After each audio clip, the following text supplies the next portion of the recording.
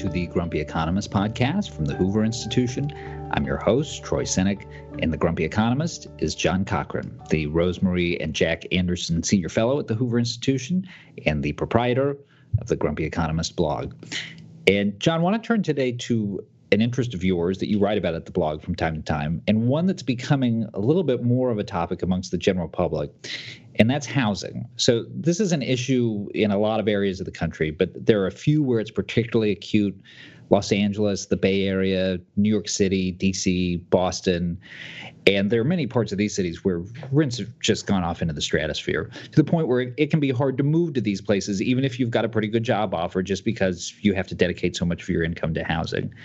And the thing that those markets that I mentioned have in common is that they're all kind of industry clusters for certain kinds of high-paying white-collar jobs. So you will occasionally hear people say, look, that's just simple supply and demand. Those are hot markets, and so they're going to be expensive places to be. How satisfying is that argument to an economist?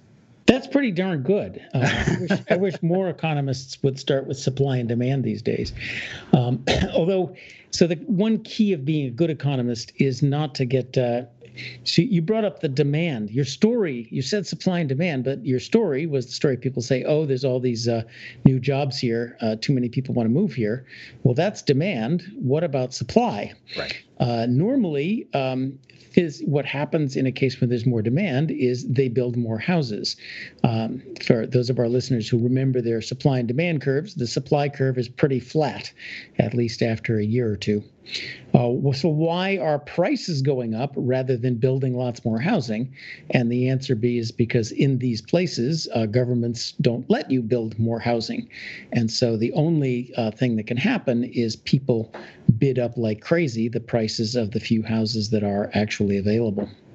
And explain what you mean when you say they don't let you build more housing. In practice, how does that play out? What are the kind of policies that create that environment? Zoning restrictions, building restrictions, permitting restrictions, land use restrictions. So in Palo Alto, where I live, for example, lots and lots of people would like to live here. A tear down costs about $2.5 million, but the city you have to build a small size house on a big size lot. You're not allowed to go up, which is the natural place to go. You're not allowed to build on lots of open land that they have around here. Then they salt up the building codes with hundreds of thousands of dollars of extra costs. So one way and another, and then the building and permitting process. I have recently rehabbed a house here. It's just a nightmare of extra time, cost, and expense that it goes through to build anything. So the supply curve is vertical because basically government interference, largely local, some state as well, but governments don't want you to build houses. The impulse on the left has generally been that government can make a meaningful difference by intervening on the low end of the housing market. And this takes a variety of forms. It can be outright public housing where the government builds and operates the units. It can be quote unquote affordable housing where the government stipulates that developers have to build a certain number of units that go below market rates. And of course, in some places, there are also these rent control regimes where a cap's placed on how much can be charged for a unit. Do any of these strategies strike you as a particularly viable way of getting at the problem? No, and let's be fair. This is the immediate reaction on both the left and the right.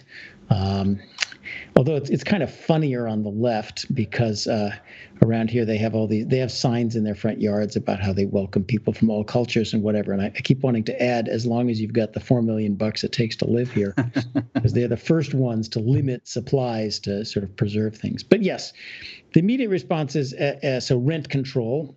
We can't let the rents go up. Well, that's a transfer from landlords to renters, and it has predictable effects that have been seen over and over again. Their landlords don't keep up properties. Nobody builds new apartments. You take stuff to condo as fast as you can. So then the supply shuts down. And it's a transfer. It helps people who've been here a long time and are in apartments and don't want to move at the expense of people who would like to move here. It lowers the overall supply. but helps the people who were already there. It's as if they simply took a gun and said to the landlord, "You give that guy $100,000 so he can keep going." That particular guy, and I think that's a good example of the problems. So it keeps in place people who've been there for a long time. Whereas what we'd like is to build more houses for the people who'd like to come and let those people stay where they are.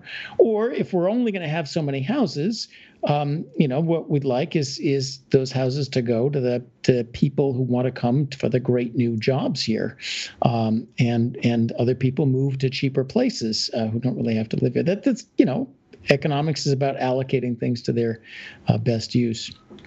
Public housing has a similar disastrous history. The government is a poor landlord. We've known that for a long time.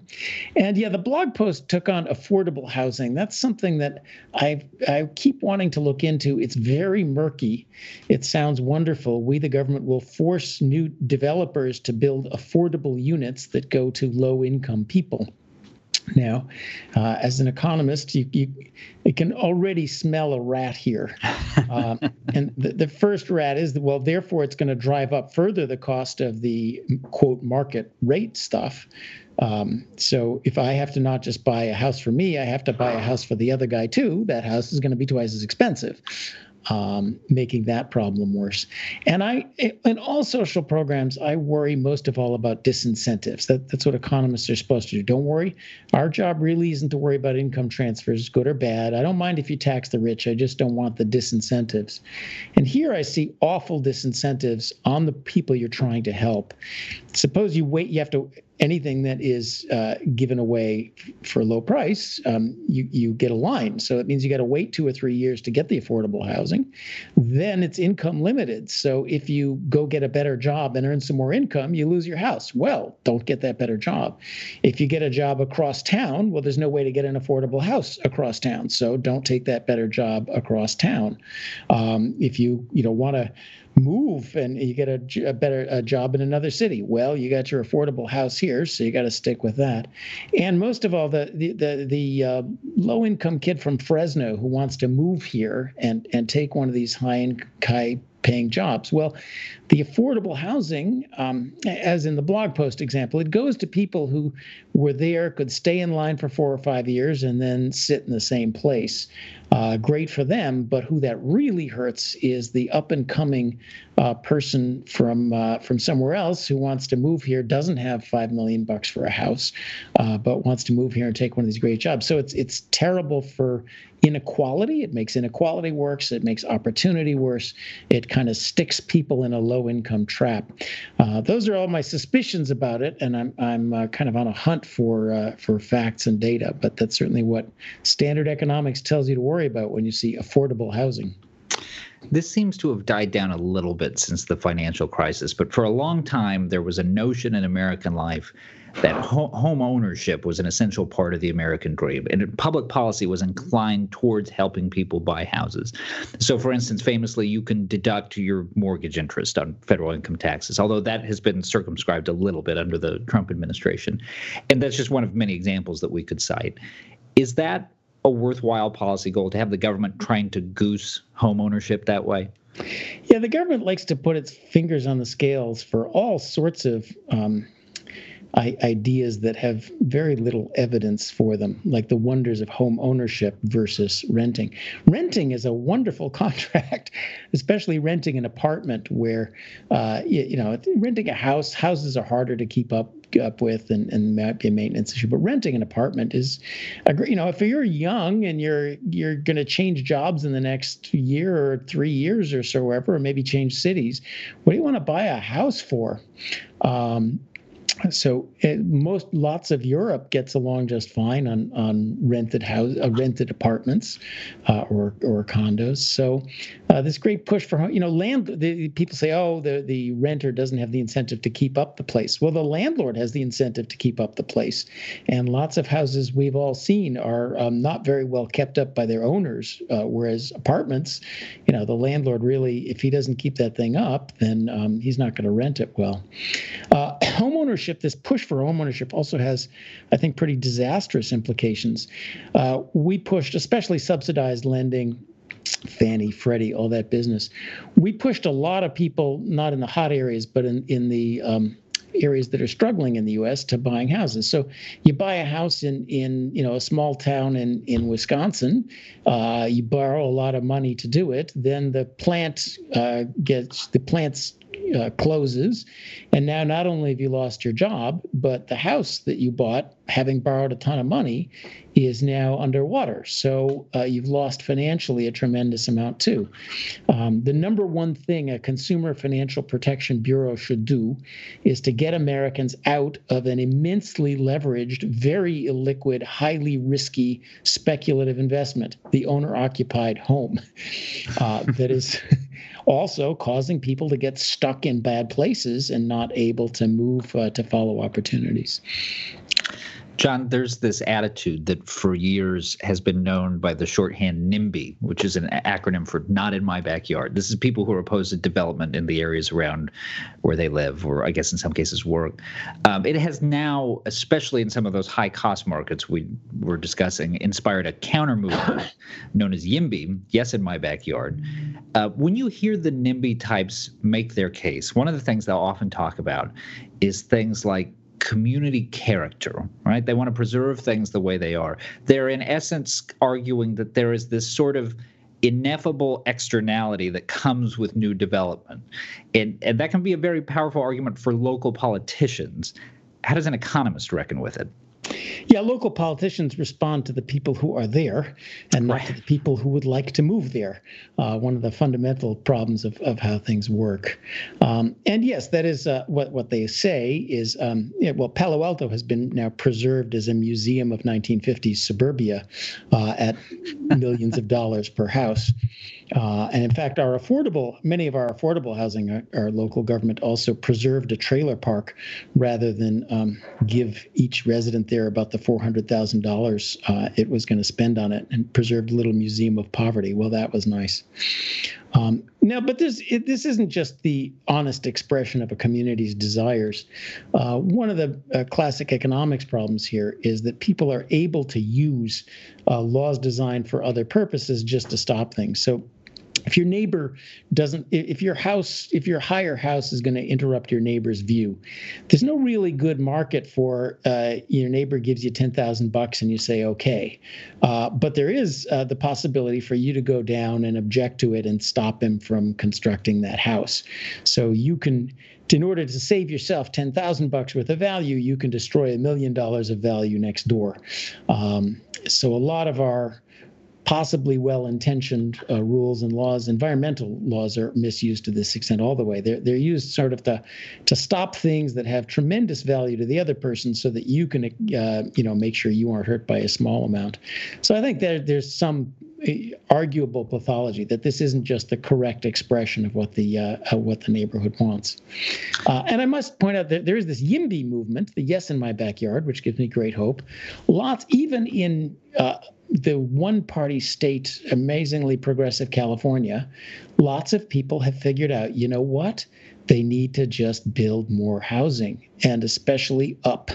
Why are we And that's the answer. Not affordable rate, not public, not rent controlled, not some special for this or special for that. Just we need to build more housing. And that's playing out within the sort of the left-wing politics that dominate this place. And maybe sometimes having things within the party rather than partisan leads to more progress.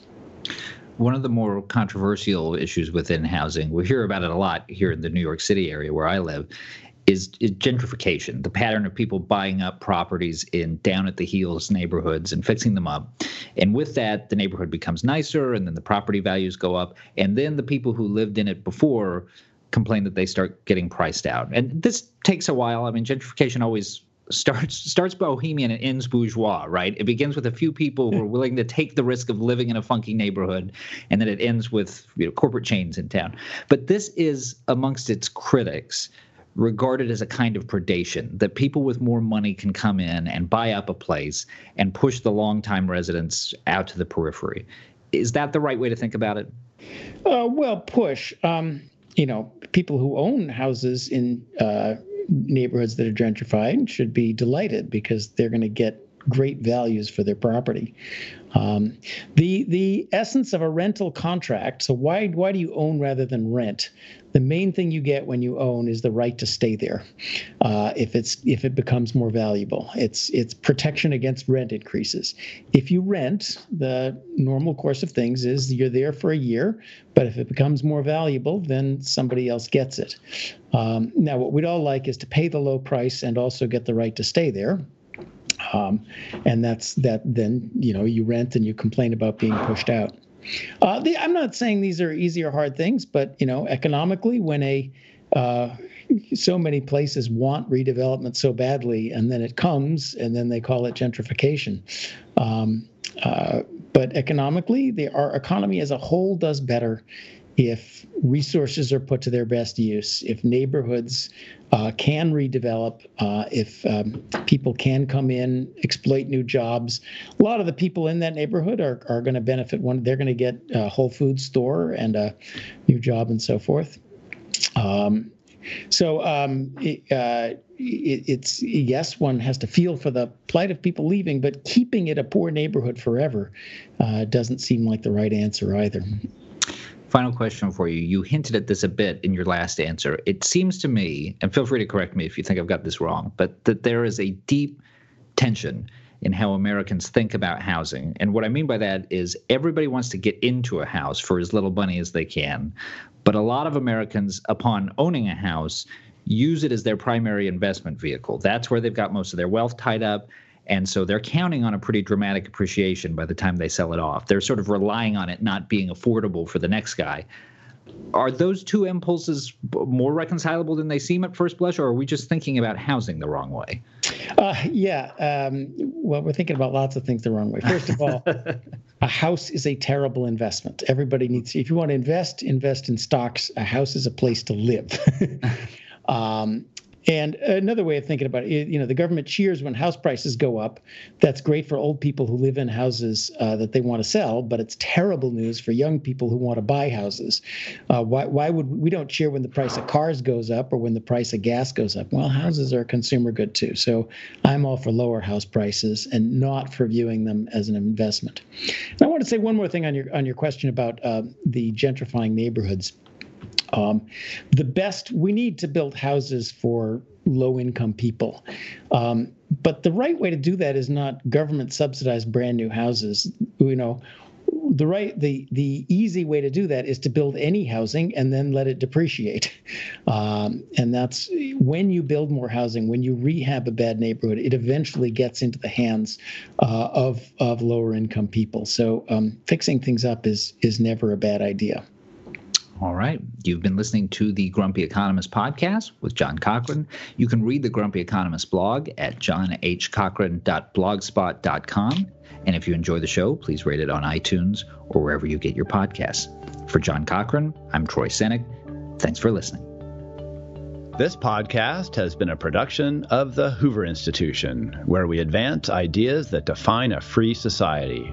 For more information about our work, and to hear more of our podcasts or see our video content, please visit hoover.org.